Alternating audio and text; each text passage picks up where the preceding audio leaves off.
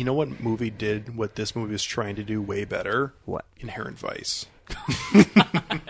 That's very funny. What was Mark Ruffalo doing with his mouth? He was talking out of one side of his mouth Yes. the entire time. He was like a squirrel who just kept saving those nuts on one side Yikes. and pontificating out of the other.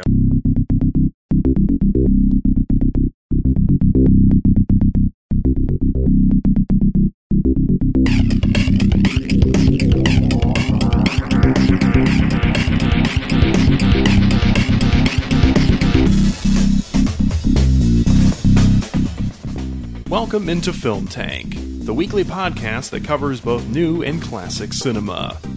On this episode of Film Tank, the regular guys are joined again by Aaron as we discuss the 2013 Oscar-nominated film Philomena, starring Judi Dench and Steve Coogan.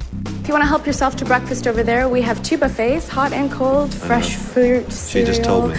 Omelets with your choice of filling. I know exactly what's on display over there. We also have fresh pancakes. Thank you. Trying to have a private conversation. If you would like to get in touch with Film Tank, you can always email us at filmtankshow@gmail.com. You can also find us on Facebook, Twitter, and Instagram at Film Tank Show. And you can listen to all of our episodes on our website, filmtankshow.com, or on iTunes. And now, here are your hosts, Nick Cheney, Toussaint Egan, and myself, Alex Diekman. Hey there, everybody, and welcome into Film Tank. I am Alex Diekman, and this is episode 58, and on today's episode, we're talking about the film Philomena. With me today are the usual bros, Nick Cheney and Toussaint Egan. Sup, bruh? Hi. That was great. Yeah. I'm going to save that forever. Oh, thanks, man. Thanks, Hi, bruh. Nick. Hey, I'm a bro. So Yeah, you glad are. to be here. So white. Thanks, man. That was great. Who, me? Yes. You playing. Oh, my God. Also with us today, this is her third episode. She did an episode on Chinatown and also an episode on the Mockingjay Part 2 of the Hunger Games series, and that is Erin Silk. Welcome back. Hey, guys. Hey. You are now at the top of the list for most repeat appearances as a guest. Ow. It's pretty impressive. Yeah. I'd go home and tell people about it if I were you. I Put feel it- very popular. Put it Yeah. on your resume. Seriously, like at the top, like name, and then before, like phone number and contact information, like 3 episodes of Film Tank. Word. You are so awesome. Thank Man, you. It's just, Oh, come on. I wish I was you. No, I do. A lot of people do. I know.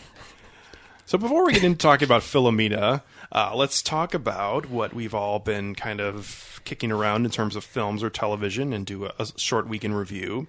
I think I'll go first, as usually I go last. So I'll go first. A couple of films I want to talk about. First, myself and Nick watched American Pie 2 last week, and it was very enjoyable, let me tell you, because it's not a good movie at all, but I loved watching it. So that's all that really matters with those movies. They're really not the smartest. They're really kind of remind me of a slightly dumber South Park episode, because they try to have like some moral message in the end, but they're just ridiculous, stupid humor They're for more the like most part. for me, they're more akin to like a R-rated, like after-school special, so to speak. Like, not so much that they have a message, but they have this like weird nostalgia for, like, I would say, like how that franchise thinks that like friendship works, and in conjunction with school and all that. Yeah. Well, and there's just so many ridiculous parts to the second American Pie film.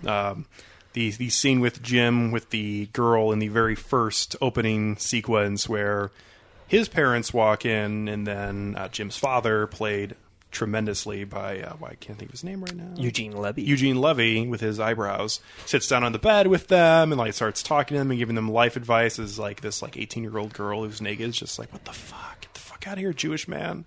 And then her I don't know if parents, she worded it that way. But well, yeah. And then her parents walk in, and then it's just full-on ridiculousness. yeah, I loved it.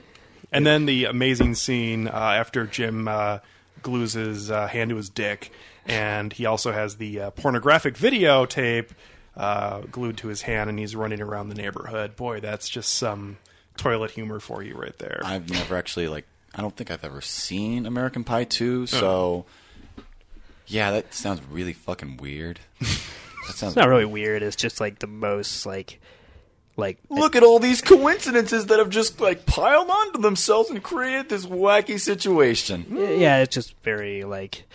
For me, at least, I'll say this much: like the first American Pie, even though I haven't rewatched it in forever, I felt like was Porky's with a heart, and then like every subsequent movie in that franchise was like Porky's with No heart. like trying to have a heart, but like they've already beaten it into a Like pulp. every movie since then is the scene where they're looking in the shower and the kids scream, "Get your fat ass out of the way!" Like that's boy. all that those American Pie movies are. Yeah, now. until the third one, which is the metaphor of the what you call it, the gym teacher pulling on the dick and Porky's, because then it's like by then we've had enough.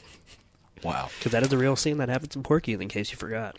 I think the best part is not that scene, but the scene that follows a few minutes later when she tries to convince the president that she should be able to see all of the children's dicks in the school, Yes, for so the she can lineup. she can see which dick it was she had in her hands. The 80s were a real sensitive time. Wow. Yeah. Yeah, I think the other great part of that scene is We're talking about Porky's. Here that's on right. Film Tank. The principal in that scene says that You remember a lot about this movie. I've seen Porky's many times, and that whole scene is obviously the most easy to remember. But the principal says he doesn't like the female gym teacher saying the word penis, so he asks her to call it a tallywhacker whenever she refers to it. So you have this like angry butch gym teacher being like, "Well, I had his tallywhacker in my hands, and I could tell you what it looks like, and I need to get a look at all of them." Yeah. Oh, so yeah, we're probably never going to do an episode on Porky's. So That's for everybody's benefit. the other film I want to talk about is actually a film. Porky's 2, Porky's Revenge. Yes, boy, that really wasn't there a third one? Yeah, there was. Yeah. Oh dear. The other film I wanted to talk about was a terrific Martin Scorsese film from about 6 years ago called Shutter Island. That's an awesome movie. It is. Shut the front door. I like that movie too. You ever seen that one, Erin? I have, yeah. Oh, It's yeah. been a long time, but yeah, I've seen it. It's a fabulous film.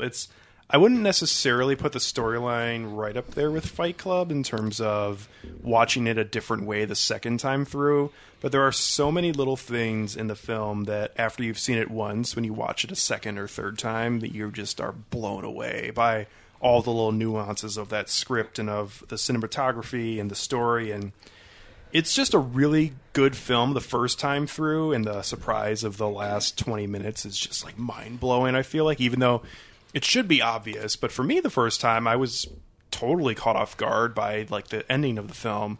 But then watching it multiple times again, I am just a huge fan of Shutter Island. Good performances by Leonardo DiCaprio, also Mark Ruffalo, and Ben Kingsley in a movie that isn't shit, which has been a really tough go for him in the last 15 years. Hey, Ender's Game was good. I enjoyed Crickets. it. Whatever. That's okay. I haven't seen it, so I've yeah. only heard about it. Yeah. So yeah, Shutter Island. I think we'll probably end up doing an episode on it someday because it's a really fascinating film, and it's really easy to rewatch. So I'm a fan. I know Toussaint is a fan as well, and Nick, I think you like it. I don't know if you like it as much as I do. Oh, you do? Oh, Okay. I think it's in my top 3 Scorsese of all time. Yeah. It's, wow. it's a movie that I think far, like you were just kind of noting, gets better with every rewatch compared to some of his other Scorsese, which I feel like get a little bogged down every time I rewatch. So it's one of my favorites. It's a good one, Yeah. and good performances and good little It's small. my favorite moments. Leo performance. Yeah. Someone who I don't love. Like I like him, but I'm not like quite on a Leo train like everybody else and Oscar is. But that's my favorite thing that he's ever done acting wise. It's a good performance. Nice. It's right up there with The Aviator for me. With him, he's done good work in those two films. He does good work with Scorsese usually. He does. Yeah, gets the best out of him. You should go back to him. He's going to for The Devil in the White City. Everyone's all excited about it. yes. I forgot Dope. about that. We'll see what Can't wait. happens. Yeah. I've heard mixed things about people how they feel about it because kind of like, and I know it's not the same thing, but we just talked about it at length last week, not at length, but with Watchmen, which Toussaint has said was a book that or a graphic novel that should not have been necessarily adapted for film. Yeah. Devil in the White City might be kind of a struggle on the big screen. So Yeah. we'll Have see. you guys read the book? For Devil in the White City, not yet. Yeah. Okay, so the way that the book is, And you're right, it may be a little bit weird on film because in the book they have the serial killer would be one chapter and then the architect would be the next chapter, and they flip-flop. So I don't really know how they're going to adapt that for film, but I'm looking forward to it. David Fincher just kind of did that with Gone Girl in a way, as far as that kind of bifurcated structure. So it's just all in the screenwriter, really. But the author adapted her own, right? 'Cause Gillian Flynn wrote Gone Girl. So I don't know, does Eric Larson have any involvement, I wonder, with the script? I'm not sure, but it might be a challenge knowing what I do know about it, because I've never read it, but I know kind of the basic story, and also the extreme separation of the two stories could be kind of a struggle on the big screen. But I'll leave it to Scorsese to figure it out. Moving on to Nick and his week in review. Whoa, I was not prepared. Well, you always go after me usually, so this should have been pretty easy for you to pick up. Here we go. I watched a movie called I Knew Her Well. This is, let's see, from 1965. It's an Italian film directed by Antonio Pietrogagelli, something like that. Sure. Sounds about right. Yeah. I was a big fan of it. It's about this young woman who's living in Rome, I think, based on the locale. I'm pretty sure. Anyway. Yeah, Rome. As she kind of goes through her day-to-day life, and she wants to be an actress, and you don't... like, the movie is kind of one of those where it doesn't have, like, a structured plot. It's really just a series of vignettes where you follow her as she's in the company of other men. Like, and that's very important because it's very much... like, she doesn't have a lot of girlfriends, so to speak, because she's trying to become a celebrity, so therefore I think she is drawn into the orbit of men and what they can do for her and what she can do for them.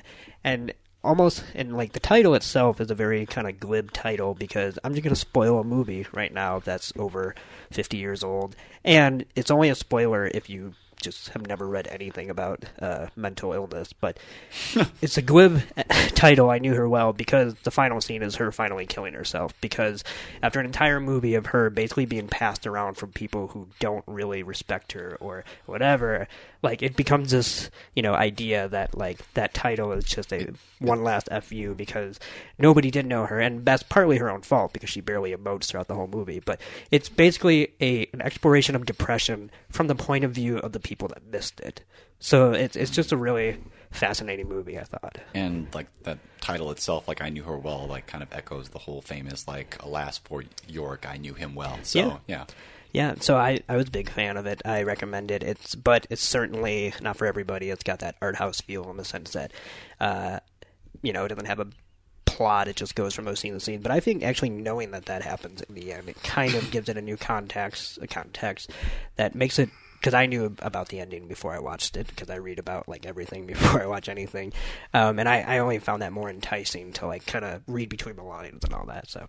I was a big fan of that. The only other thing I'll mention was kind of related to the movie that we're doing today, is I watched a Steve Coogan movie, the Alan Partridge movie, Alan Partridge Alpha Papa, which is literally... That's the real title? Yeah. Oh, okay. Which is literally nothing more than just an extended episode of this, like, the shows. And you don't need to watch the show to understand what happened in the movie, because the show is very loose. It's just a sitcom, As long as you know, like, Alan Partridge is a narcissistic asshole, like, that's all you need to know. And it has certainly... He's a talk show host, right? He is. Yeah. And like, he's now in the show. I'm Alan Partridge. He got bounced back to radio after he completely blew up his TV chances, and so this follows that continuity, so to speak. And the setup is very, like, they probably wouldn't have done it on the show, but it's somewhat larger than life, because he ends up getting one of the other fellow DJs fired because it was him or the guy, and then that guy comes in with a shotgun and takes the entire whatever you call it. Radio station under hostage, and it's partly his fault. But because he's Alan Partridge, he uses the situation as a PR situation, because his new boss is also under hostage, so he's trying to show that he can, like, work this situation, whatever. Does he try to get a new contract out of this, too? Oh, he absolutely does. Like, he's basically only, like, the whole movie, he's just trying to get a better position than what he had before the situation started, and it's just hilarious. There's so many great one-liners. You see in one, like, what I love about a lot of British humor when done right is that it always runs the gamut of the kinds of jokes you'll see. But you'll see wordplay, you'll see whatever. You also see Steve Coogan's bare ass in a very humiliating scene. Like nothing is below it, but yet it'll also shoot for anything, like, you know, that most movies wouldn't really try or whatever. So it's just a killer way to spend 90 minutes. I was laughing throughout. It's one of those movies where I would be embarrassed to watch it with other people because I laugh way too hard. So it's on Netflix. You don't need to see the show to appreciate it. In fact, you should watch it to see if you'd like the show, because if you like that, there are 12 more episodes of the show just waiting for you. Hilarious. And even, I will say, at the very end, it was actually kind of, I wouldn't say like the drama is that well done, but at the very end, they certainly wrap it up in a way that makes it kind of like, not realistic, but just like, at least they were thinking about this in reality, and like, this is a man with mental illness who's doing this, and like, there are reasons that he has and whatnot, and kind of sad. So, so yeah, it was one of the funniest, like, pure comedy movies that I've seen in the last, probably like 5 years or so. It's, because most, like, when was the last time, though, really, though, like, we don't get that many pure comedies like that are only meant to just make people laugh, that don't star Apatow Gang, Melissa McCarthy, like, you know what I mean? Like, it's just, even though it's certainly an established characters, I'm not saying it's like original, but that aren't what comes out every year. So yeah, I was laughing throughout, and that was I think on Netflix it's only called Alan Partridge, but the full title is Alpha Papa. So Okay. it's called that because the cops bring Alan Partridge in to be the liaison between the hostage and him. So that sounds like a good idea. Oh, it's a very good idea. And Oh, it's the best idea. that's actually one of my favorite jokes when they ask him, they're like, Alan, will you do this? And he starts giving a speech about how, like, men aren't called for greatness or whatever. And they're like, no, we really just yes or no. And he's like, wow, you got another siege to go to? Like, just the times he chooses to be a dick is just always wonderful. But anyway, Alpha Papa comes from, that's his military name because it's AP. Okay. So, code Alpha Papa, so to speak. Anyway, hilarious. I recommend it. So, Okay. that was my weekend review. Nice. Cool. Moving on to Dusan.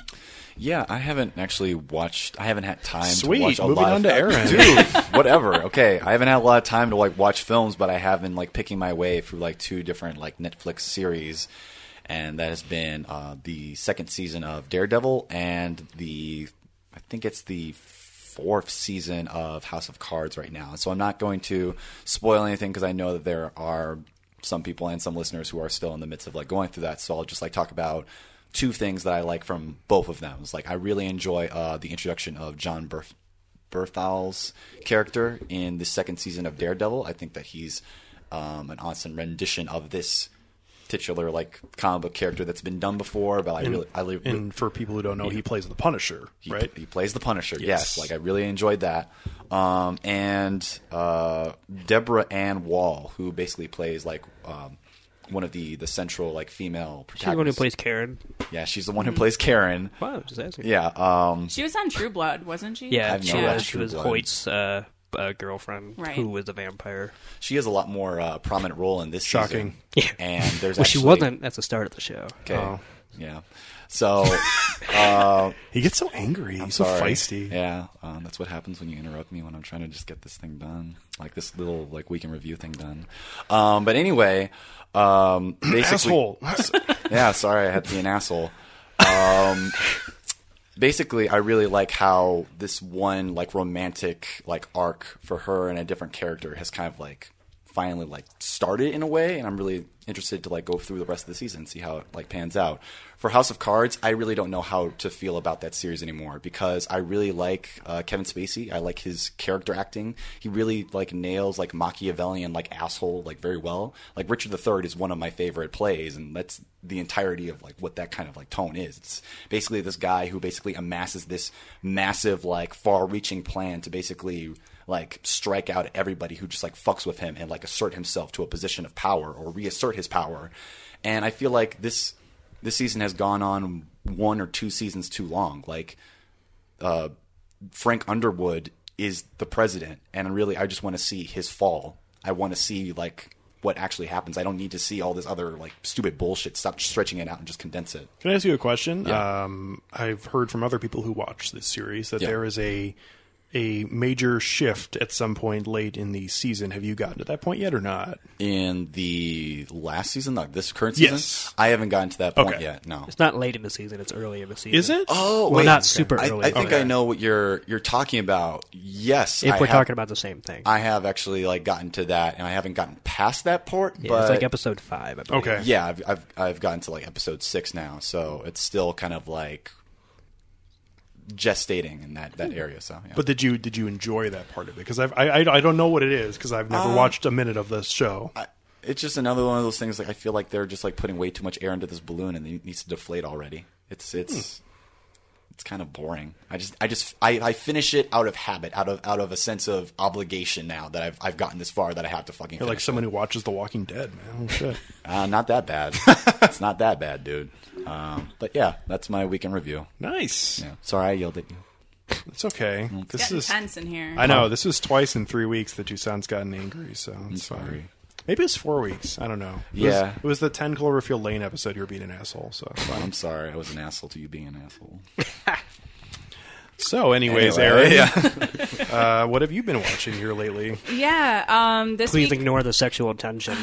Yeah, should I walk away? Turn off the lights, maybe? I don't know. You could come back and knock then and see if Turn on Careless Whisper. which version. I don't know. My mom's telling me no.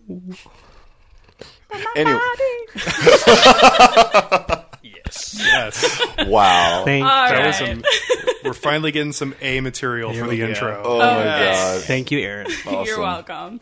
So I actually just started Daredevil myself. I just watched one episode though, so I'm really excited to see how it goes. I'm watching it out of a recommendation from a couple of my friends. So yeah, I saw Deborah Ann Wall. I knew her, like I said, from True Blood. So really excited about the character development on that show. The other movie that I forgot that I watched was Spotlight, which that was the first time I had seen it.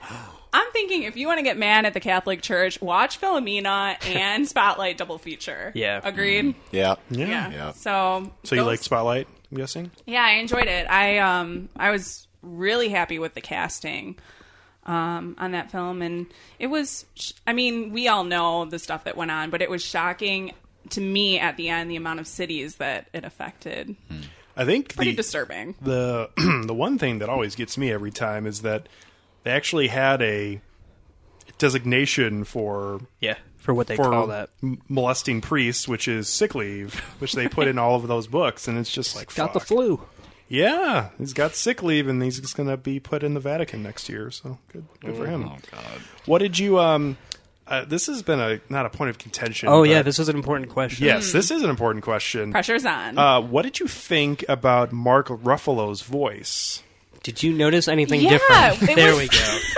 There we go. it You was are kind of s- a weird accent or something going on. You are a sane person because I watched this movie with Alex. We went and saw it in the theater, and Yeah. we left it, and I'm like, that was a great movie. However, I have to just talk about something, and I'm like, what was Mark Ruffalo doing with his mouth the whole time? Was he trying to do a Boston accent think or so, something? because- But he was talking out of one side of his mouth Yes. the entire time. He was like a squirrel who just kept saving those nuts on one side Yikes. and pontificating out of the other. Like there was something weird, and then and he said he didn't notice it. Yeah. and you still really don't really, right? I mean, now that I've watched it with that thought in the back of my Okay. head, I noticed it more than the first time through where I wasn't even paying attention to Okay. it. And now it's like Christian Bale's eye wart, where if you know about it, whenever you see him in a movie, you're like, oh my god, that guy has a fucking huge crater on his eye. What happened? But yeah, and when you watched it with Yeah. Emily, she noticed it right away, right? Oh, Like, yeah. wasn't that one of the first things she had Yeah. said? Well, and when we watched we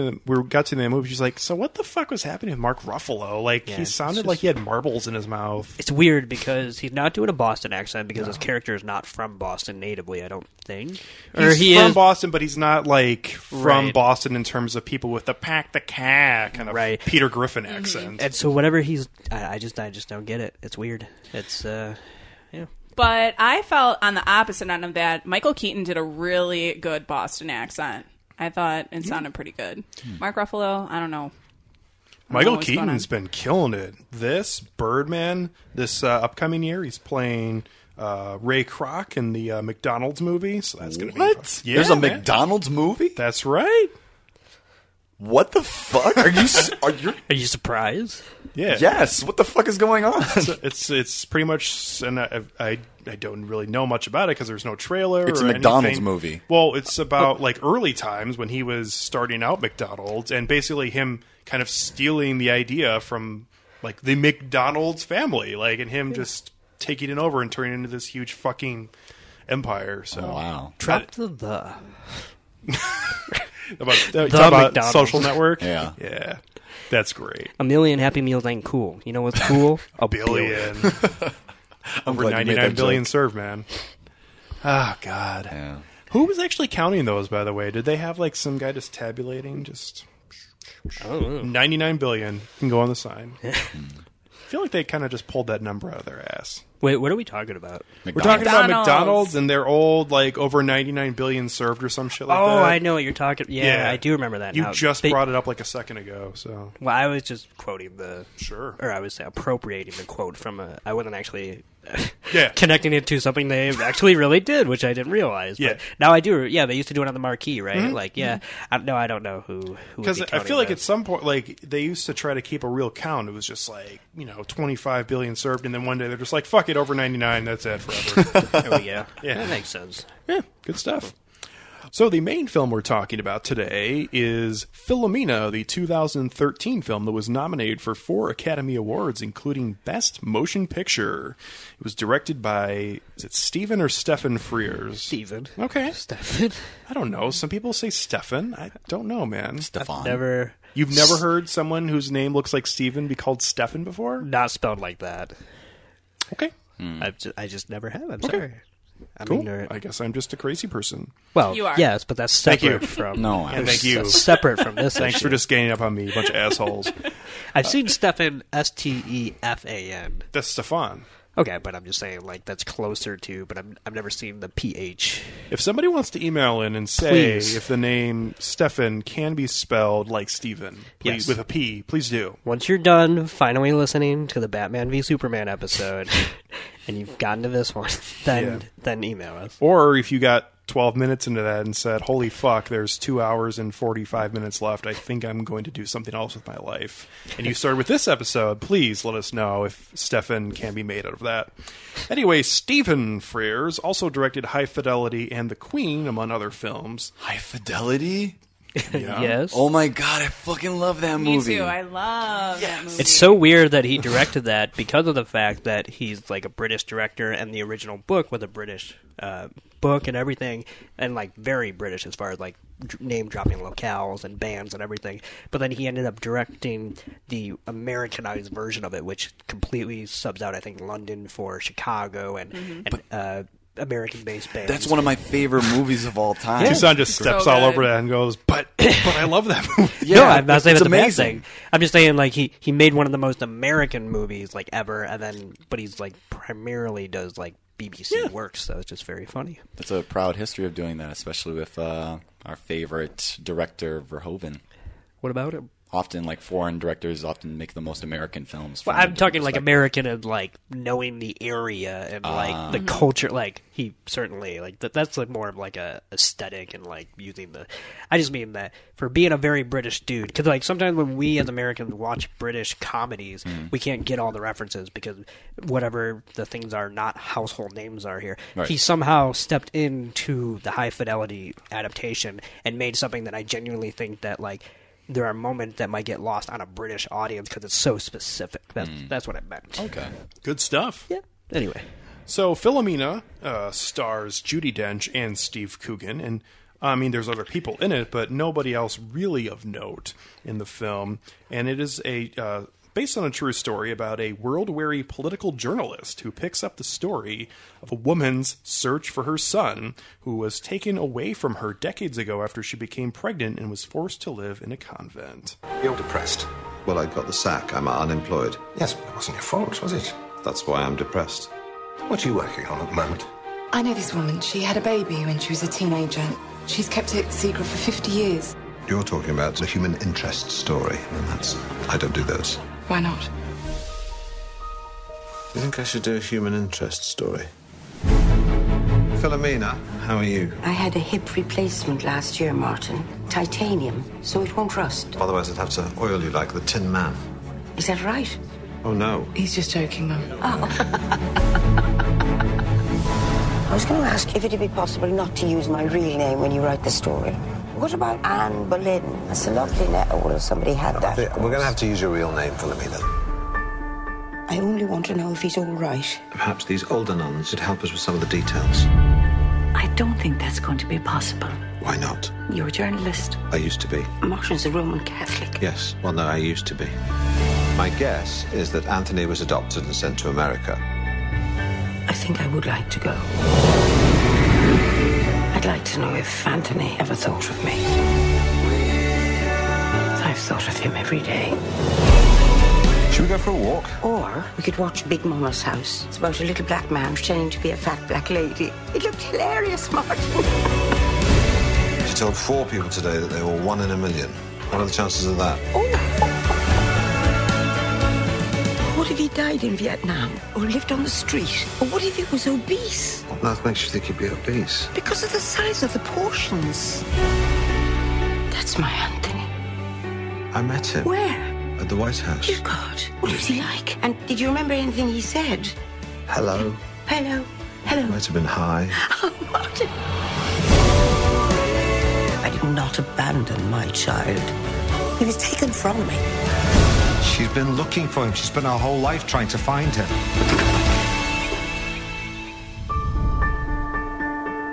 I've never been to Mexico, but I believe it's lovely. Apart from the kidnappings. So, as I mentioned, this film was nominated for Best Picture and also was written by Steve Coogan. And I think he has a pretty great character in this film as he plays the journalist whose name is Morton Sixsmith, and Judi Dench plays Philomena. So, who wants to start?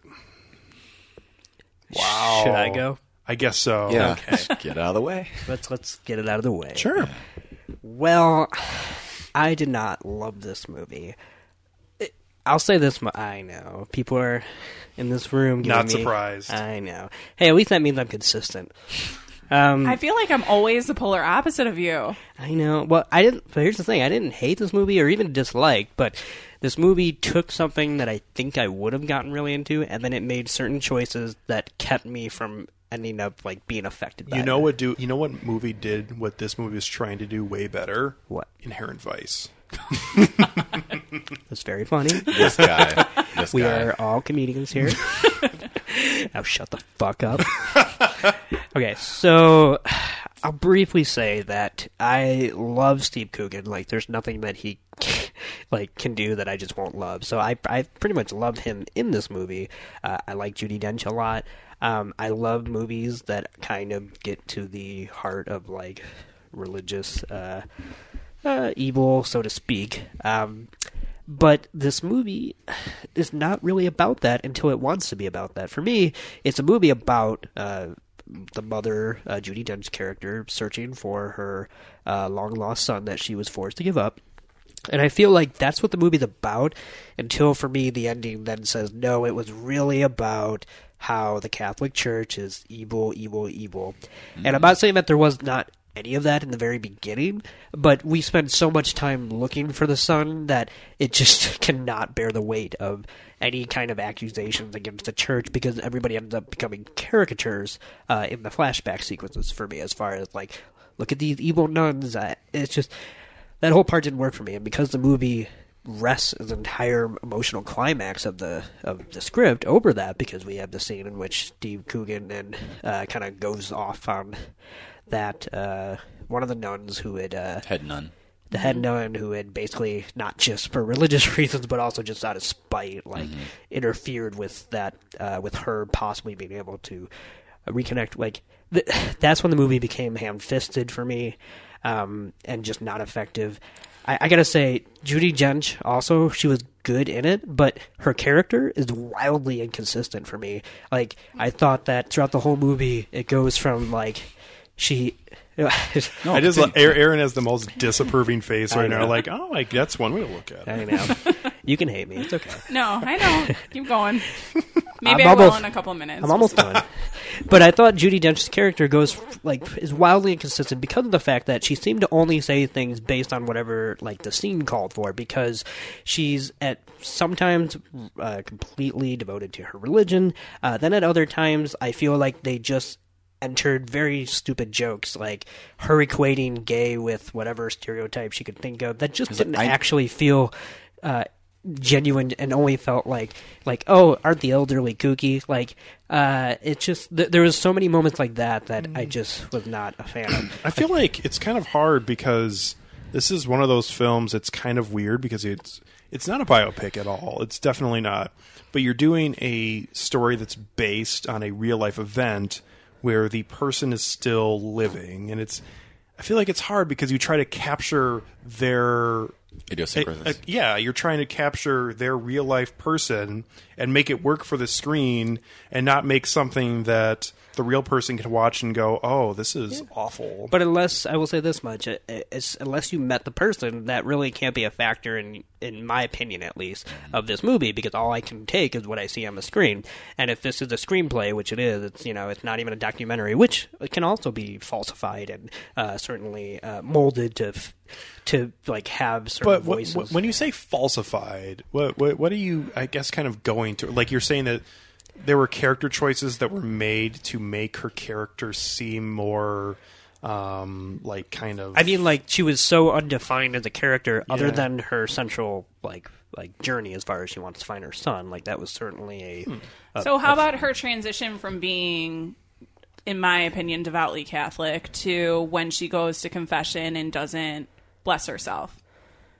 So her transition into that. But then the very end of the movie, she forgives, which I thought was also then a reclaiming of it. So as far as I could not keep up with where her head was at, whether she was going through something dramatic or she was saying jokes for what I thought to be the sake of it, Oscar bait, we need to keep them entertained type thing. Because I don't know, I'm not saying that there weren't moments when she would do something that I wouldn't find funny. It's not so much that it doesn't work, but because this is at the end of the day a drama and I have to connect with the characters, I could never connect with her because I thought the script just did not do enough for me to. When you say, for me, when I watch this film, I don't really catch a whiff of the extreme Oscar baity that I see in other films like Imitation Game or The Danish Girl. It just doesn't really stand out to me. I know all the things it's are more there. subdued than most. Yeah, I'll grant that. Okay, but then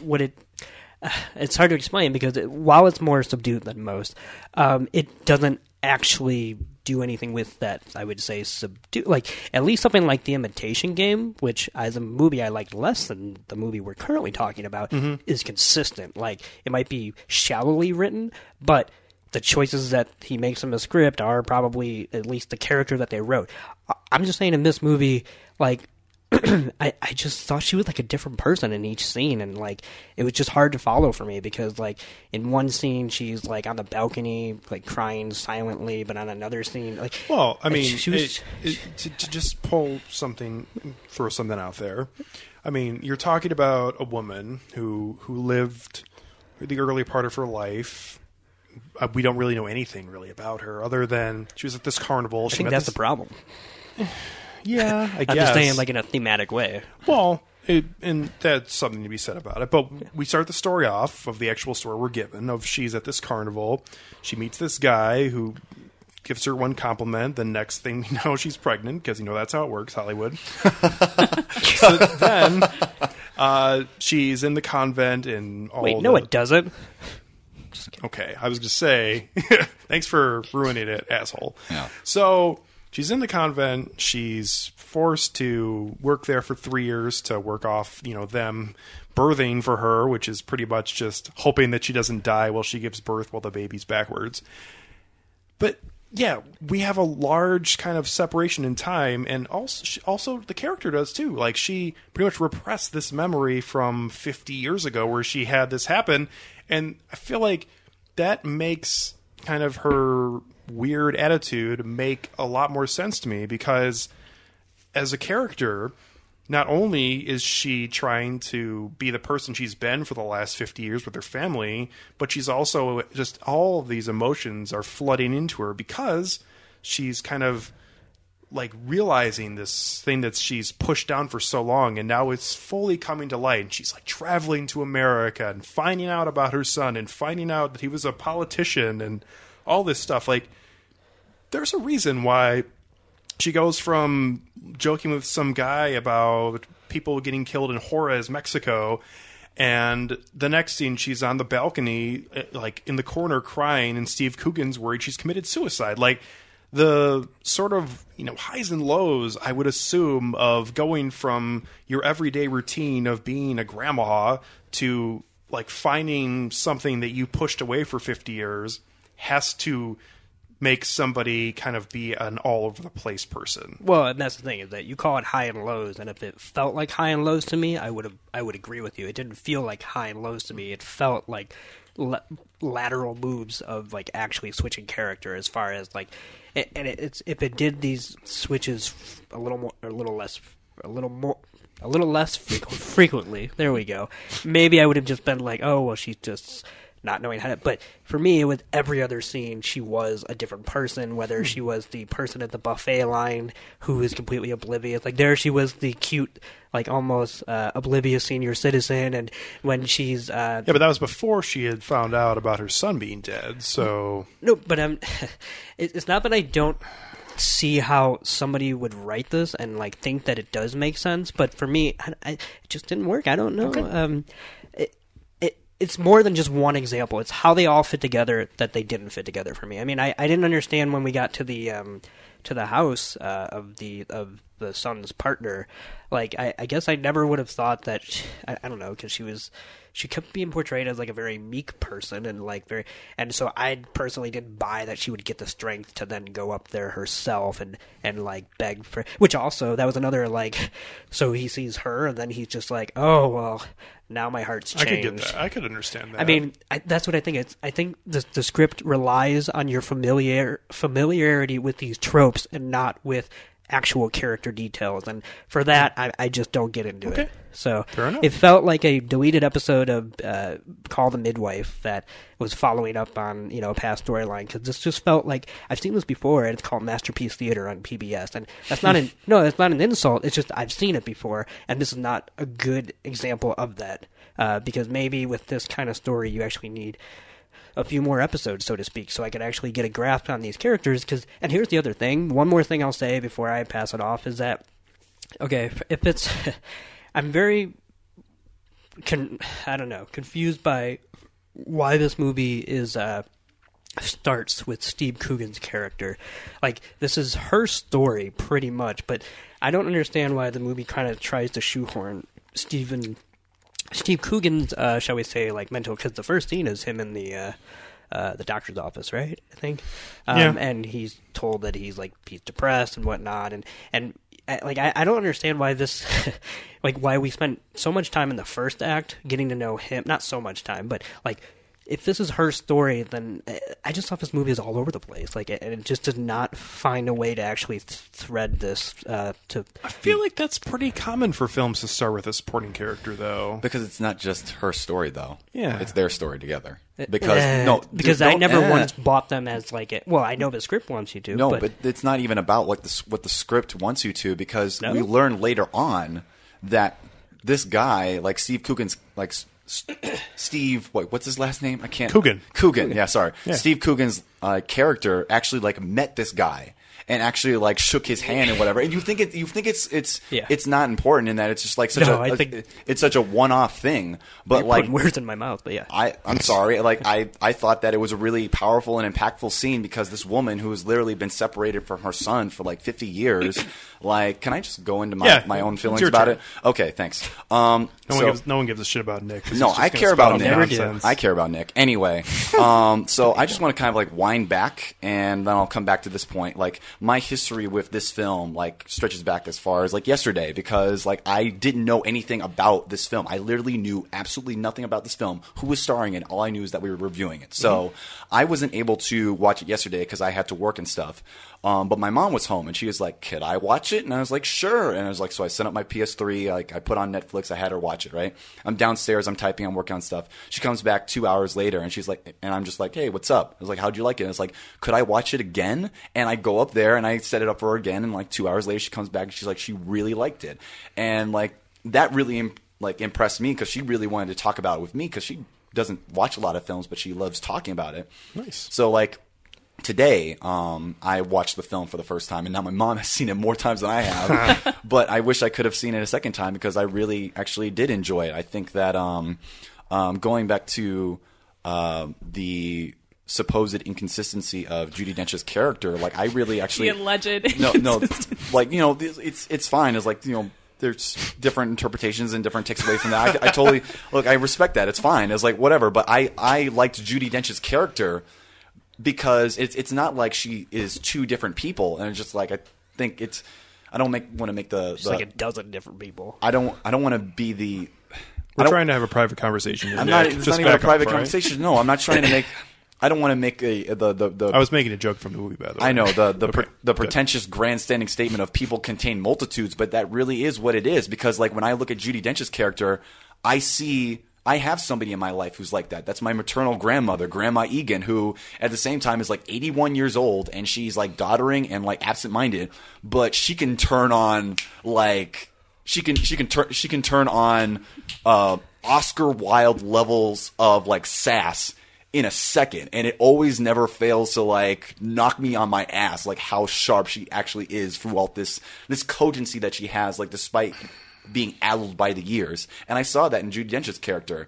I just think that ultimately the story for me, like I don't think that it's necessarily just her story. It's also her and Steve Coogan's character story, because this is a guy who pretty much worked as a person who like flexes the news for politicians. He basically just like cajoles people to like say what politicians want to be said about them. And he basically gets caught pretty much, I wouldn't say holding the bag, but he ends up getting the ass end of some deal and ends up on the street for the most part. Yeah, and he basically tries to like revert back to his previous thing as a journalist. And you see like, Nick, you said that this film started out about a mother trying to find her son, and ultimately it turned into maybe a condemnation of the Catholic Church. Condemnation of the Catholic Church. But I don't think that's necessarily what it is. I think that that's a part of it, but I think that there's two different stories that are being told. There's the story of the actual film and the story that Steve Coogan's character has been elicited by this editor in order to tell.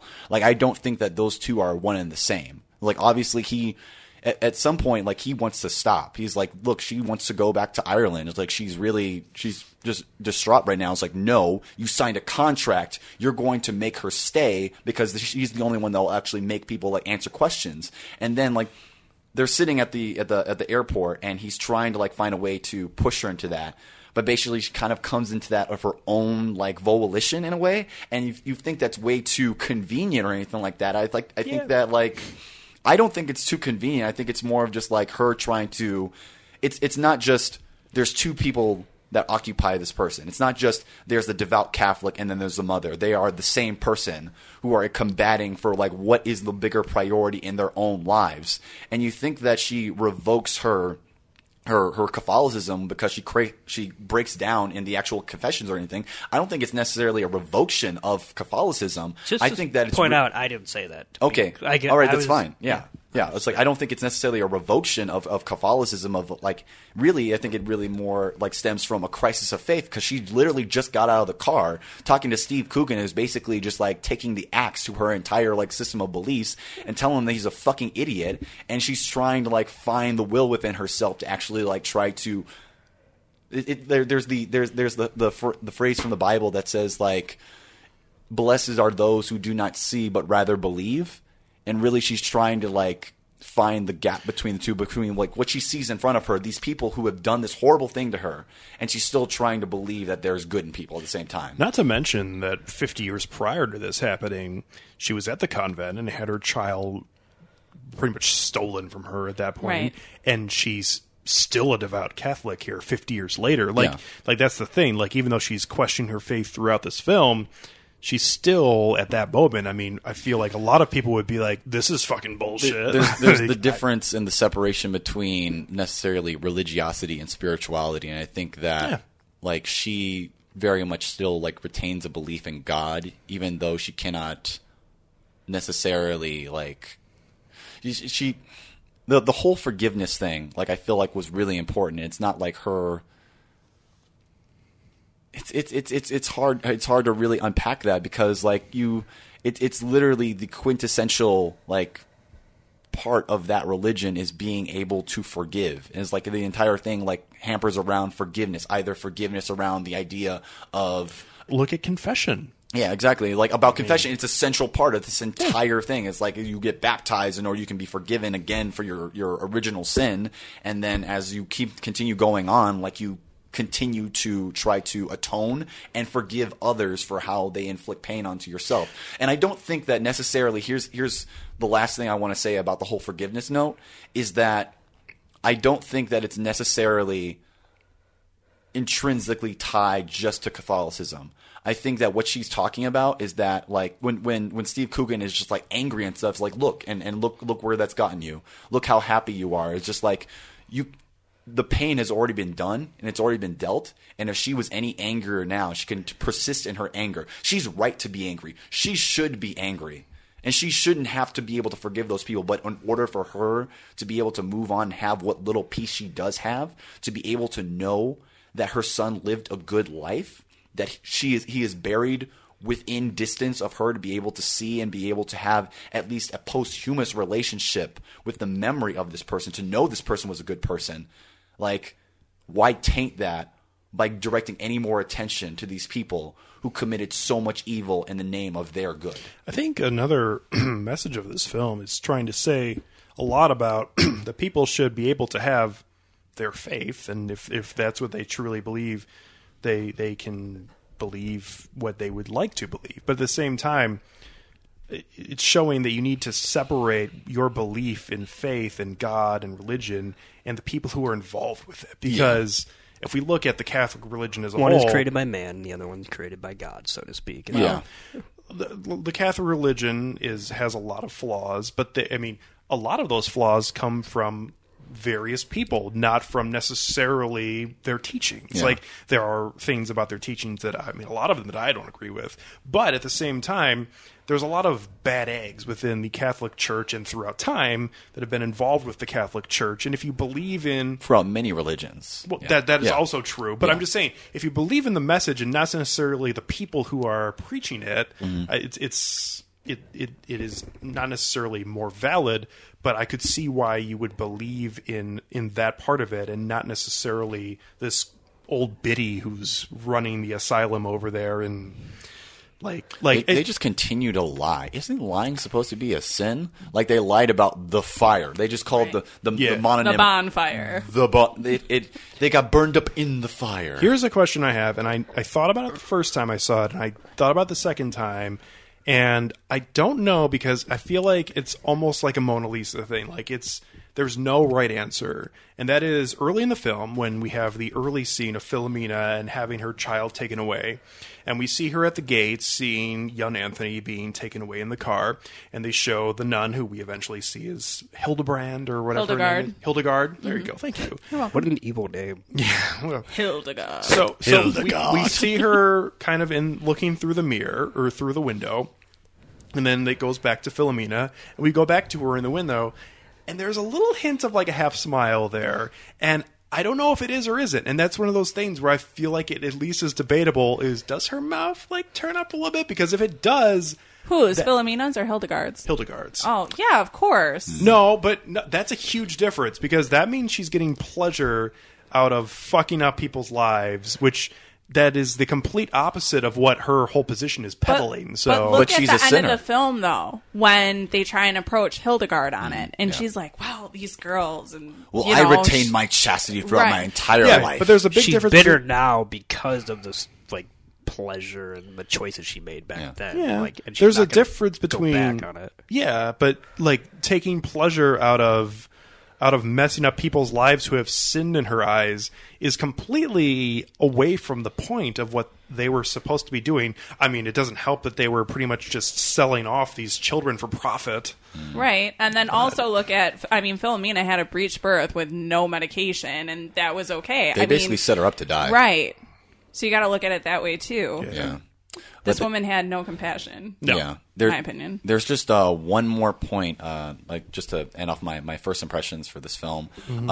When it came to the point where we learned about Anthony or Michael Hess, when you actually saw the screen, I was like, oh man, that's him. And then I actually read the font and it was just like, he was senior legal counsel to the Reagan administration. And I feel like an asshole because like the first thing I thought, I was like, oh, that's a damn shame. That's a damn shame. But, at least he found him. I'm like, oh, that's a damn... And they keep on talking about it. It's like, yeah, he was central legal to, like, Reagan and Bush. And I'm just like, oh, that's See, nice. but here's the thing. If this was a story you were reading, like, during the first George Bush presidency, I feel like you'd have a much different reaction than today. Yeah. Yeah. Yeah, there's the benefit of hindsight. All right, so Aaron, this was a film that you brought to our attention that you thought we should review, and you'd like to be a part of it. Yes. So I'd like to be a part of it. So let's hear your thoughts on the film Philomena. Yeah, I think for me, it's a little bit different. I feel like I kind of have a personal connection because my grandma is from Ireland, so she acts a lot like Philomena, where she's like, oh, me darling, like whatever. So, especially the scene where she's talking about the book. Like, that's totally something my grandma would do. Yeah. So I actually found the supposed roller coaster ride to be quite charming. Sorry, Nick. That's okay. But yeah, I mean, we mentioned it briefly, but I think, my grandma is a very devout Catholic, and I think in Ireland, that's still very much true. So it was interesting to see me. I can talk, I promise. I forgive you. This motherfucker. What a son of a bitch. To see that inner struggle, because I'm assuming if my grandma was in that same situation, she would react in a very similar way. And I think too, the Irish are kind of like that, where if you do something what would be considered obviously bad, and that was from my grandma, she's like, oh yeah, if something like that were to happen, you would just get sent to the convent. So I think that was pretty normal back then, because broke the China, go to the convent. Right. It was so shameful. But I think that's very much true in Ireland, where if something like that were to happen, that they would just kind of, okay, you're going to the convent and this never happened and we don't talk about it. So I thought that was pretty normal for that culture. But yeah, I mean, I enjoyed this film, obviously. I picked it. Yeah, so that's all I got. Yeah. Oh, okay. Right. Thank you. Thank you so much for bringing it to our attention. Oh, you're welcome. Yeah. Sorry, Nick. Thank you. No, I mean, Nick didn't hate this film. This wasn't like a Revenant film. I'll say one thing before you go, Alex, Yeah. which is that I enjoyed watching it. It's just the more it sat with me, the more I guess feel the need to pick it apart. But I like these two actors, so I could rewatch this movie because I enjoyed like their performances. But the other aspects, like, I get a little more whatever, but it was entertaining to watch. I will say that much. And I also want to mention too, because we haven't talked about it yet, but her wanting to have Anthony/Michael to have that connection with Ireland, where, I think her inner struggle and her wanting to go home was, well, he never thought of me. He never thought of Ireland.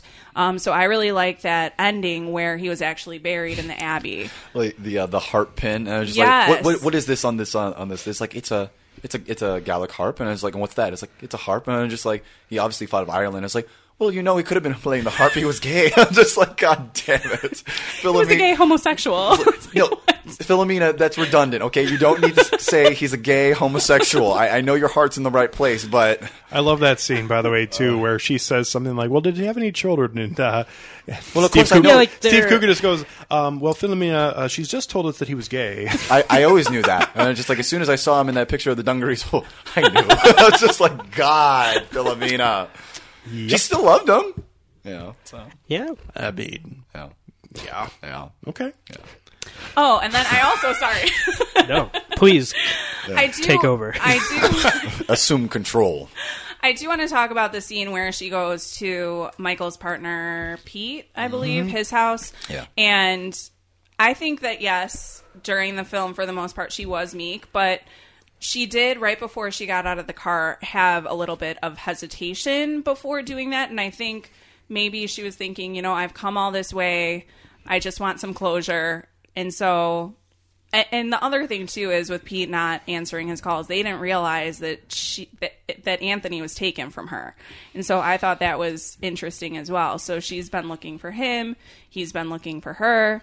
So I don't know. I thought that flowed nicely, Nick. Can I ask a question? Because I could have very easily missed it.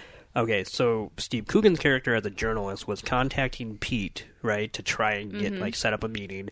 And just so I know, so were we to believe, or did we know, did they say it, that he wasn't taking the calls, or that he at least took one call and then said no? They made it seem like that they went to his assistant or something. Yeah. Okay. Right. Okay, so...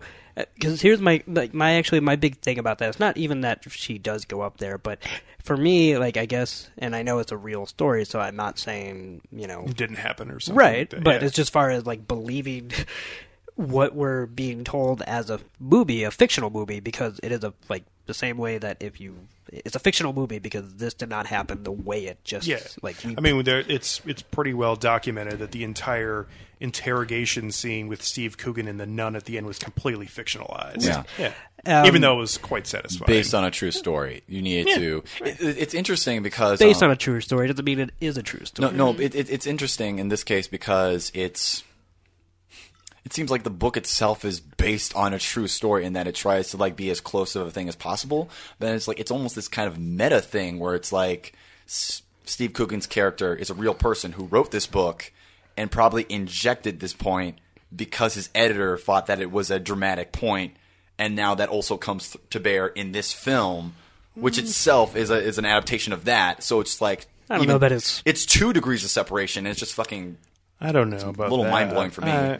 Yes. What is real anymore? I don't know. Oh boy! But here, my question was just let's take a look at that one scene really quick. So I personally, and I know this is going to be shocking, but I was not on board with how we were presented with Pete, the character, before he's on screen, with all the way up until that point when then.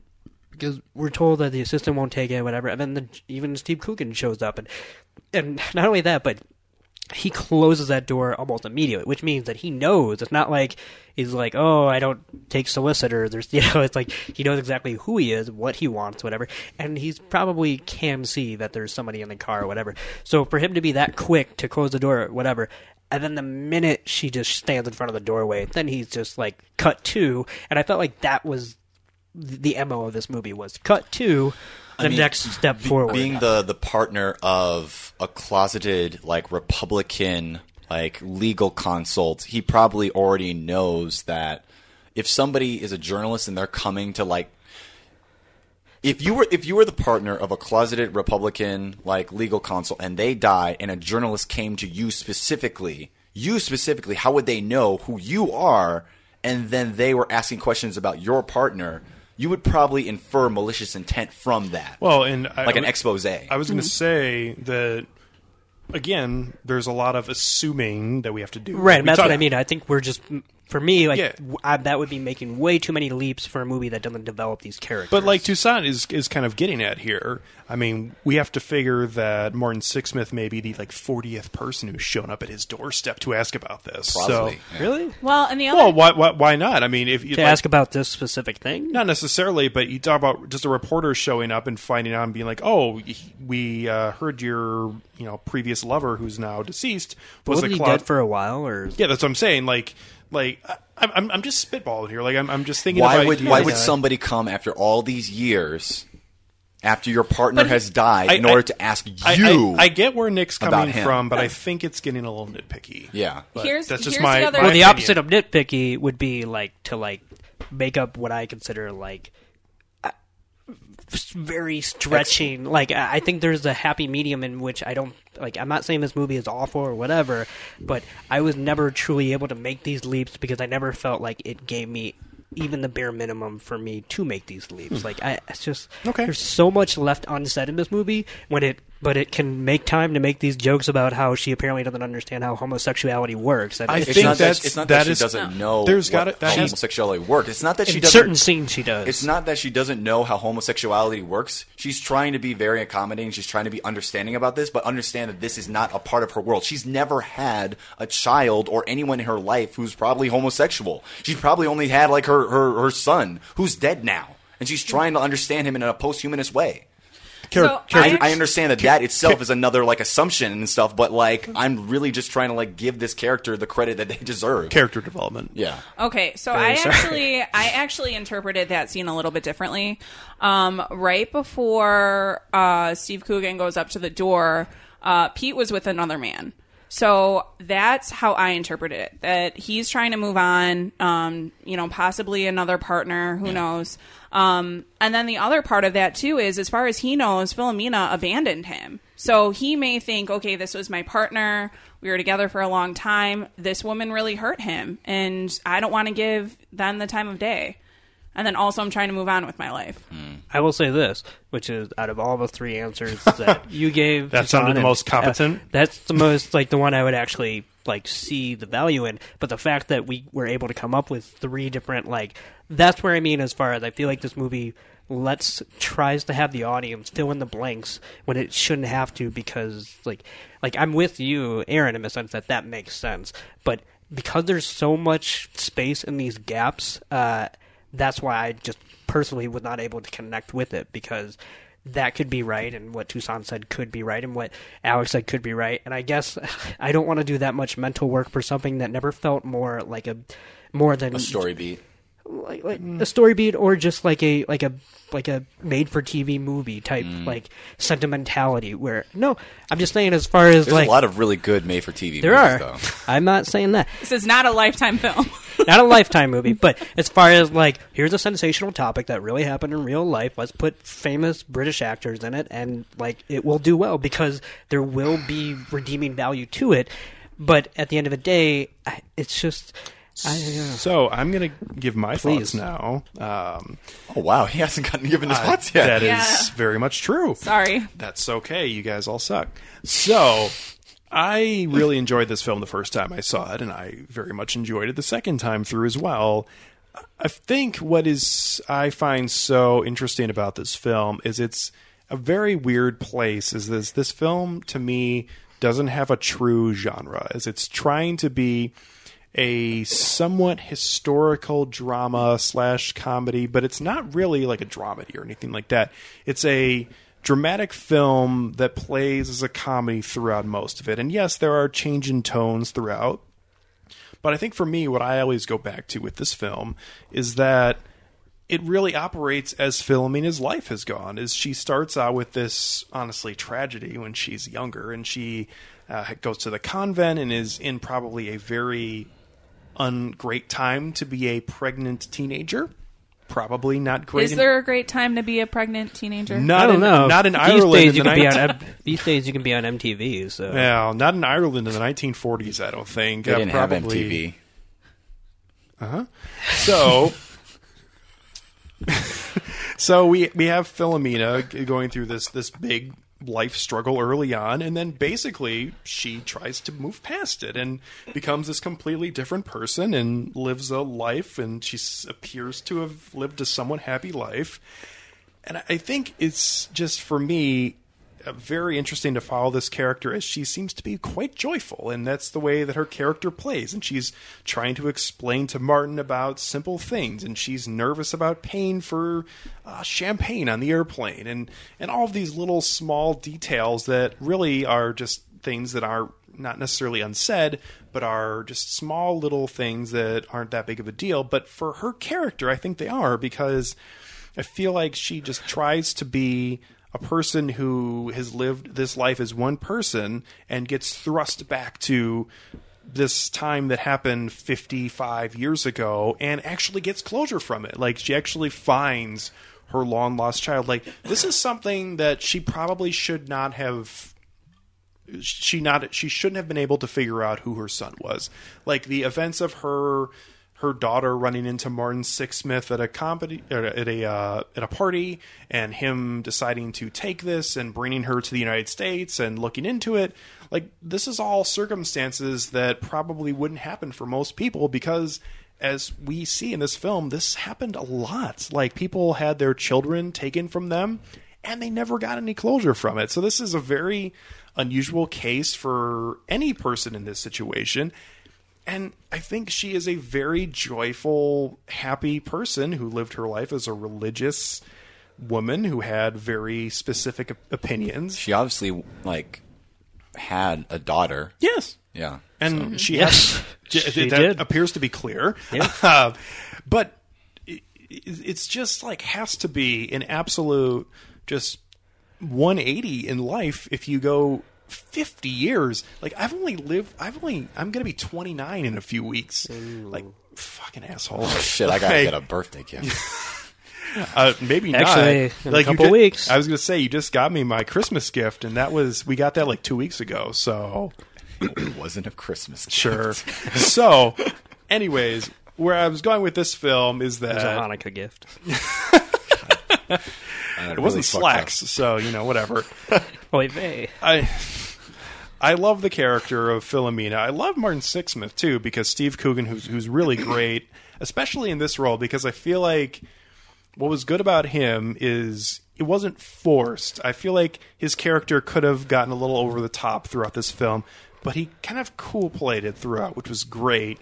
And we get the ebb and flows with Philomena. We get the highs, the lows, going from her person who she's become to just getting dragged back to this time period that happened so many years ago, and just the massive emotions from it as a person who seems to be quite joyful in her real life. So it's a very interesting film. It's funny. It has a lot of really, I would say, like, not over-the-top humor. Like, there's a lot of little conversational pieces that happen throughout this film that are just great. Like when he's having the conversation with her at the buffet line, and the server comes over and he's like, trying to have a private conversation. She knows the menu. She's already told it to me. Like, it's just those little things that are great. Or as Aaron was describing, her kind of describing the book to him, and she's like, you could read it. He's like, I felt like I've read it already. I love the 1 in a million too. Oh. That was awesome. She told 4 people they were 1 in a million. I mean, that odds just don't work out. He's being such a literalist and being such an asshole about it. Like when the scene happened with Philomena, like telling him the story, like when they're on the trolley in the airport, like I basically come from the belief that the stories that people tell about themselves and what they like oftentimes like reveal something about themselves. Like it goes beyond just like a storytelling thing. It's like you just learn about what that person likes and what's interesting to them. And so when and I'm not even like looking necessarily for a thematic thread, even though at first I was, and it wasn't where I thought I would find it. And she continues to tell the story, and he's just like nodding along. It's like, oh man, I've been there. I've totally been there. And she's like, oh man, it's such a great story. And I'm just like, yes, it is. And I'm just like, do you want to read it? And I'm just like, I feel like I've already read it. And I'm just like, but like eventually he learns to just enjoy having a person tell you a story like that. He's the kind of guy who's always looking for the point. Right. Why is this person talking to me? What do I gain from talking to this person? And I was like, I don't need to talk to this waiter because I've already been told the menu from Philomena, and it was like their function has been served, go away. So, and I love too that interaction where, and I guess for me again, personal connection. My grandma would do this totally, but she'd be like, and I probably do this during the storytelling, being like, Martin, you would never guess what happened. You would never guess. She wound up with the stable girl. Like, yes, I found that to be amazing. Yeah, there's this.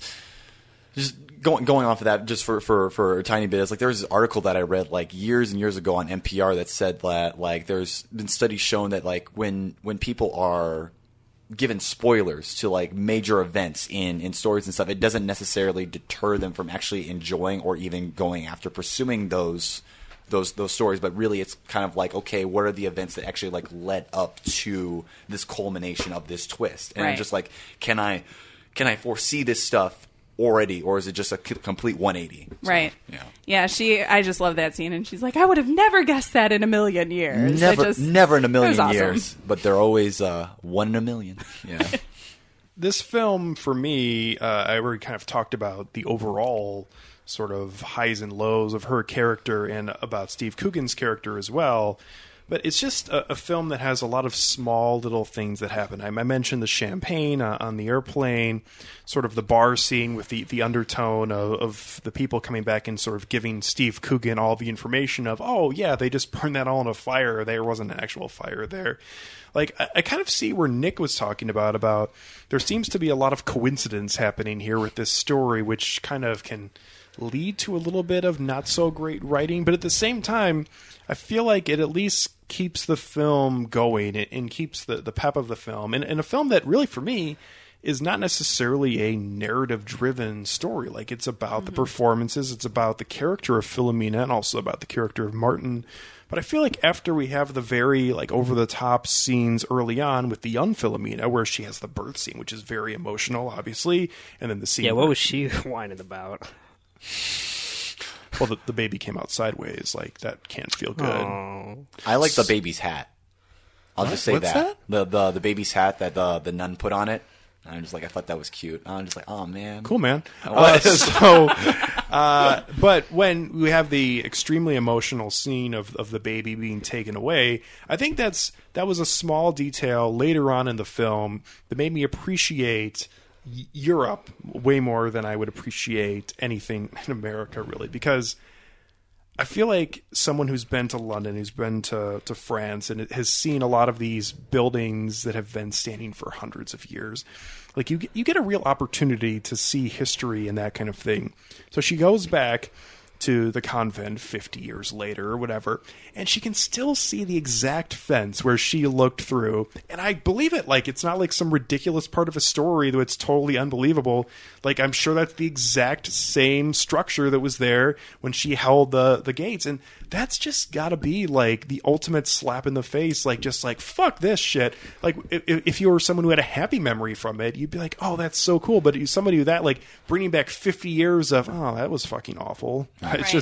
It's just something about this film that it's the small little details about it that build character and build the characters in the film, and that's another thing that I really enjoyed about it. Going off of your point about like Europe and London and France and being able to like live in history and like have these like artifacts and stuff, like switching to like the parallel of like America, when they go into America, it's not necessarily like connected on architecture wise, but one of my favorite jokes was basically Philomena like talking about, I was like, what if he's homeless? Like, what if he thought that I didn't love him? Like, what if he's like obese? And I was like, why would he be obese? Like, you see how Americans eat here? The portions, Mark. The portions, like her eyes just like bulge. I'm just like, it's fucking incredible. That part's also funny too, because she just brought that up like 2 minutes prior, where she's like, well, I had a friend who told me the portions were really large in Florida. Portions. And then, in the same breath, pretty much, she says, like, it's an emotional part of her. The portion, that's why I could be obese. Yeah. I also like around that same scene when they go to the Lincoln Monument and sort of looking at the difference between American and European culture, where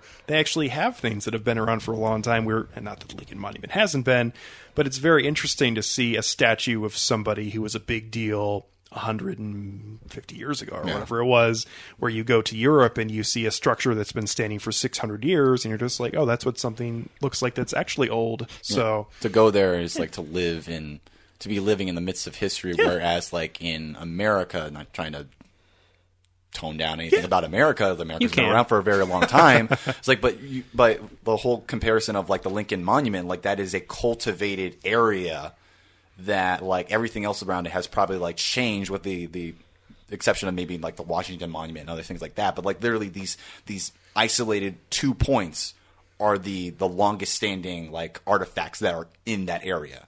everything else is just like new grass, new sidewalk, new everything. Yeah. So yeah. I also wanted to bring up real quick, kind of piggybacking off of the champagne thing. When she goes to confess at that small chapel, she comes out and talks about, okay, now I don't want this story to be published, and I'm going to take out a small loan. And, this was great, but I'm done. So I thought that was significant, too, with the money. Okay, yeah, my house is paid off, but I'm going to go ahead and take out a loan. And, this was great, but I'm over it. I'm over it. Yeah, especially because she almost seems to get to a point. I don't even know if it's guilt that's the right word, but she seems to have this sort of transformative moment in the confession where it's the total opposite of what, in terms of pop culture, where we are getting confession is supposed to be, where someone goes in, they confess their sins, and then they leave and they go off their day, where she sits there, she actually thinks about what she's going to say, she doesn't say anything. She just cries. And she goes out into the real world and actually acts on what she felt like her sins were, which maybe should actually be what it should be, and not just going to tell somebody that you murdered somebody and then leaving. But I think, too, I mean, in that moment, I think it was the internal struggle. Mm-hmm. She's a devout Catholic. She's trying to confess. She's crying, comes out, doesn't bless herself, and then I think she's afraid, and really Martin's character, okay, we got to talk about the evil nuns. And I think that really bothers her, that she is a devout Catholic, and she's afraid that that's how it's going to be portrayed. And so that's why I think she offers, okay, I'll just go ahead and take a loan out and we'll be done. Yeah, but now, doesn't she reverse that position pretty much almost 1 to 2 scenes later? Because she then I didn't quite get that change on a script level, as far as like she makes it a point to say like, don't publish the story or whatever, and then it becomes, oh no, you can publish the story. Yeah, I feel like she gets some sort of closure at the end of the film, because I feel like she felt like she wasn't going to get that at that point, and maybe that was part of it. I can also understand very much so about that sort of internal struggle that Aaron was kind of talking about earlier, that she's just tormented over this idea because she's living with 70 years or whatever, however long she's lived, of this sort of Catholic religion, which is basically the NCA protect the program nonsense, which is just, no matter what you do, make sure you never talk shit about us. And that's a real thing. Like, and it's funny, we talked about Spotlight earlier in the episode. I mean, that's a major crux of that entire film, is that how did this happen for so many years? Because we have so many people who are just saying, we'll make sure we protect this, because no matter what happens, we cannot condemn the Catholic Church. Even if we say certain people do bad things, it's not the system that's the problem, which in fact it probably is. So it's interesting, for sure. Yeah. So before we go to ratings, does anybody have anything else they'd like to bring up and discuss? I'm good. Oh, wow. Okay. It has been said. I have nothing to confess. Amen. All right, we'll start with Nick, who probably have the lowest rating out of everybody, but that's okay. I mean, I did, but I will stress before I give my rating that while I was watching this movie, almost from start to finish, I was at like a 3 out of 5 star rating, which means, by my definition of how my scale works, it means I like the movie, because I get very literal with like the scale, and if I even somewhat dislike a movie, then it goes past the 2.5, whatever. But I was pretty much enjoying this movie, liking this movie. I was never loving it because of some of the things that it would decide to do at certain moments, but I was enjoying it, and that comes down to the cast, which is Steve Coogan and Judi Dench, and I would watch. In fact, I did watch it, but I would watch another version of like another road trip buddy movie between the two of them, because I did enjoy that. How that fit with, I would say, 3 stories, which is that of a mother trying to reconnect with her lost son, that of a middle-aged depressed journalist trying to come to grips with sort of changing his outlook on life and how that can affect him, and what I could call a message movie about the like condemnation of the Catholic Church. I never once felt that this movie juggled those 3 stories well enough for me to get anything, I would say, substantial on a character level from either one of those wells. So that's why ultimately I give it a 2.5 out of 5 stars, because I enjoy watching it, but in no way do I think it achieved what it aimed to do, because at a certain point I think it truly loses sight of how many things it's trying to achieve and how that affects each one that it's trying to achieve. And so at the end of the day, it's not that I would not recommend this movie to others. In fact, I recommended it to my mother, and I would recommend it to other people. But for me, you guys are talking about like Judi Dench's internal struggle a lot, and that's something I completely understand from my perspective. And I don't think I'm going to be alone in this, in the sense that there are going to be at least some other people like me, and there's going to be some other people like you guys.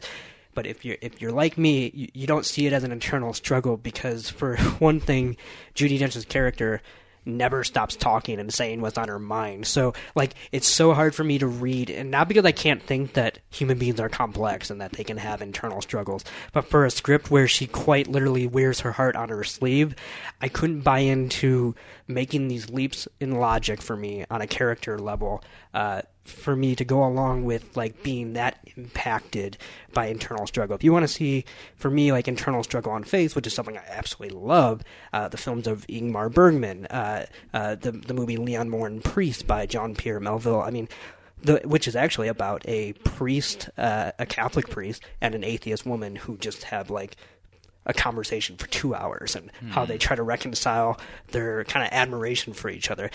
So because I felt like each one of these storylines were shortchanged, I just felt like I had seen whatever I could get out of this movie somewhere else that I preferred it there. So that's all my rating means, but 2.5 out of 5. It is entertaining, but I never once connected with it, and that made me sad, because I like these two actors, and I like stories about the struggles of faith. So, anyway. Yeah, like before coming over here to record, I definitely read through Nick's review on Letterboxd like a couple of times, and I think that, like, honestly, even though we've verbally sparred on this episode about, like, many of the points of that argument, like, I certainly, like, respect that interpretation of it, because it forces me to, like, critically, like, look at the depths of what this film does and what it does not. As of this moment, like, I've only seen it once, and I feel like if I see it, like, more repeatable times, like, I could actually, like, point out, like, where those things worked and where they did not work. But as I'm coming off of the high of what I'm seeing it right now, like, I really enjoyed it. Like, I am looking forward to, I know that my mom would probably want to watch this again, so I'm looking forward to seeing it a second time and her seeing it a third time. So I think that, like, it definitely serves the point of being a good film in and of itself. Like, I originally was giving it a higher rating than I usually do, but I think I'm just going to have to give it my default, which is a 3.5 out of 5. Shocking. Yeah, not that shocking, but yeah, I really did enjoy this film, and I feel like there's a lot of strengths to it. Can I say one quick note? Yeah. Which is to piggyback on what you're saying, despite the fact that I obviously had harsh things to say about this movie. Yeah. I do think this might be one of the better generational movies I've seen in a long time, in which, like, there are so many movies that I think some people insultingly say, like, oh, you could watch that with your parents, like, it's, like, because you'll be able to tolerate. But no, I genuinely think this is a movie that's, like, the appeal of it can span generations, depending on which. Now, I know it's about a middle-aged man and an elderly woman, but I would say it's funny enough, and it's the drama is whatever, that it is the kind of movie that you could actually watch with your parents or your grandparents and enjoy it. And I think that's actually kind of a rare thing in movies. So many times that's kind of separate, where it's like, are you going to really watch Deadpool with your mom? I don't know, stuff. I don't want to watch Deadpool at all. Well, that's another story. But anyway, it's just a rare thing, is that where you, like, the younger generation can enjoy this just as much as the older generation. Just forgot to mention that. Anyway. Good stuff. All right. Bare your heart. I think my rating may be a little bit skewed just because of the personal connection, but I would give it 4 out of 5 stars. I really enjoyed it. I like the comedy. I like the drama. I did like the roller coaster. So overall, I did enjoy it. There was some plot points that I felt needed a little bit more development, which is why I wouldn't do a 4.5 or 5 star. But overall, I really enjoyed this film. I've seen it several times. I like it every time I see it. So that's where I'm at. Good stuff. I will also give this 4 out of 5. Oh, I mean, it's a worthy rating, I think, because it's a very enjoyable film for me, and it also finds a really nice spot between comedy and drama without necessarily being a comedy or drama. So I liked that aspect of the film, and I also like the performances of Steve Coogan and Judi Dench, who are, putting on really nice performances of characters who are coming from two separate areas, and at the same time are finding a interesting connection, even though they probably shouldn't have one. And I think it's something to say, too, about not necessarily being forced into, but sometimes people who wouldn't necessarily be someone you'd put together, but you have a journalist who has a very cynical view of the world, and you have a seemingly caring, somewhat elderly woman who has a event from her past that she has never wanted to tell anybody about, and you put them together, and not that they're forced to be together, but it's not something by choice necessarily, and then they end up having this kind of weird relationship together. And maybe that's a film thing, but it seems like it was obviously more than that, and it's very interesting, and I liked sort of the message about that there are a lot of people out there in the world that if you just judge them, kind of by the cover, which a lot of people do with Steve Coogan, and people would, especially at the time, with Philomena's character, if you just judge them by their cover, and you go by today's standards, which is, one thing about somebody, and automatically you've decided what they are forever. And people have a lot more depth to that and a lot more about themselves as people. So that was a nice thing about this film and about the characters of it, and I just really enjoyed it. So it's a 4 out of 5 for me for Philomena. So, thank you very much to Aaron for joining us. Thanks for having me, guys. Yes, third anytime. Yes, third time on the podcast. It's becoming a regular thing, so it's good. Yeah. And you still are coming back, so that also is a good thing. I have no idea why. Yeah, I could understand that. So on next week's episode, myself, Nick, and Toussaint will be back at it with a science fiction film, which is the new film by Jeff Nichols, who directed both the movie Mud, which is a film that I really like, and a film that Nick would highly recommend, which is called Take Shelter. This film, which is just being released now, is called Midnight Special, and it is about a father and son who go on the run after the father learns that his child possesses special powers. So this stars Michael Shannon, Joel Edgerton, and back from the dead, Kirsten Dunst, who I feel like... Back from the dead? I haven't seen a movie she's been in for a long time. She was just in Fargo season 2. Oh, well... Well, hey, man, she did die in... I'm not going to spoil that movie. That's not what I was going for. I just hadn't seen her in a long time. Oh, okay. I feel like it's been... But this was filmed, actually, before her stint on Fargo season 2, I want to say. Which is... We talked about that after we decided that we were going to do this as a film, because this movie was actually filmed like 2.5 years ago. Yeah. And it just is getting released now, which is kind of a surprising thing, but more common than you would think, probably, which is very interesting. Yeah, it's going to be less common the more we move forward, because the recent news in Hollywood today was that WB, I think, Warner Brothers, is going to stop production on what they call non-franchise films to focus on the franchise movies. Good. Because that'll definitely make them better. That's a direction we need to go in. Yeah. So anyways, if you have any feelings on Midnight Special or any other films by Jeff Nichols, you can feel free to send them on to filmtankshow.com. Or Philomena. Or Philomena, or really anything Bring else. Bring it on. We're wide open. Not the movie Bring It On, I'm just saying Bring It On. Or the movie Bring It On. You know what? Yeah. It's relatable. The first one was good. Yeah. So if you feel like sending that, please send Kirsten Dunst. I was going to say, it's all coming back. It's like Kevin just Bacon like in here. Philomena. Anyways, so send those on to filmtankshow@gmail.com. You can always find our episodes on filmtankshow.com or on iTunes. And as always, you can find us on Facebook, Twitter, or Instagram at FilmTankShow.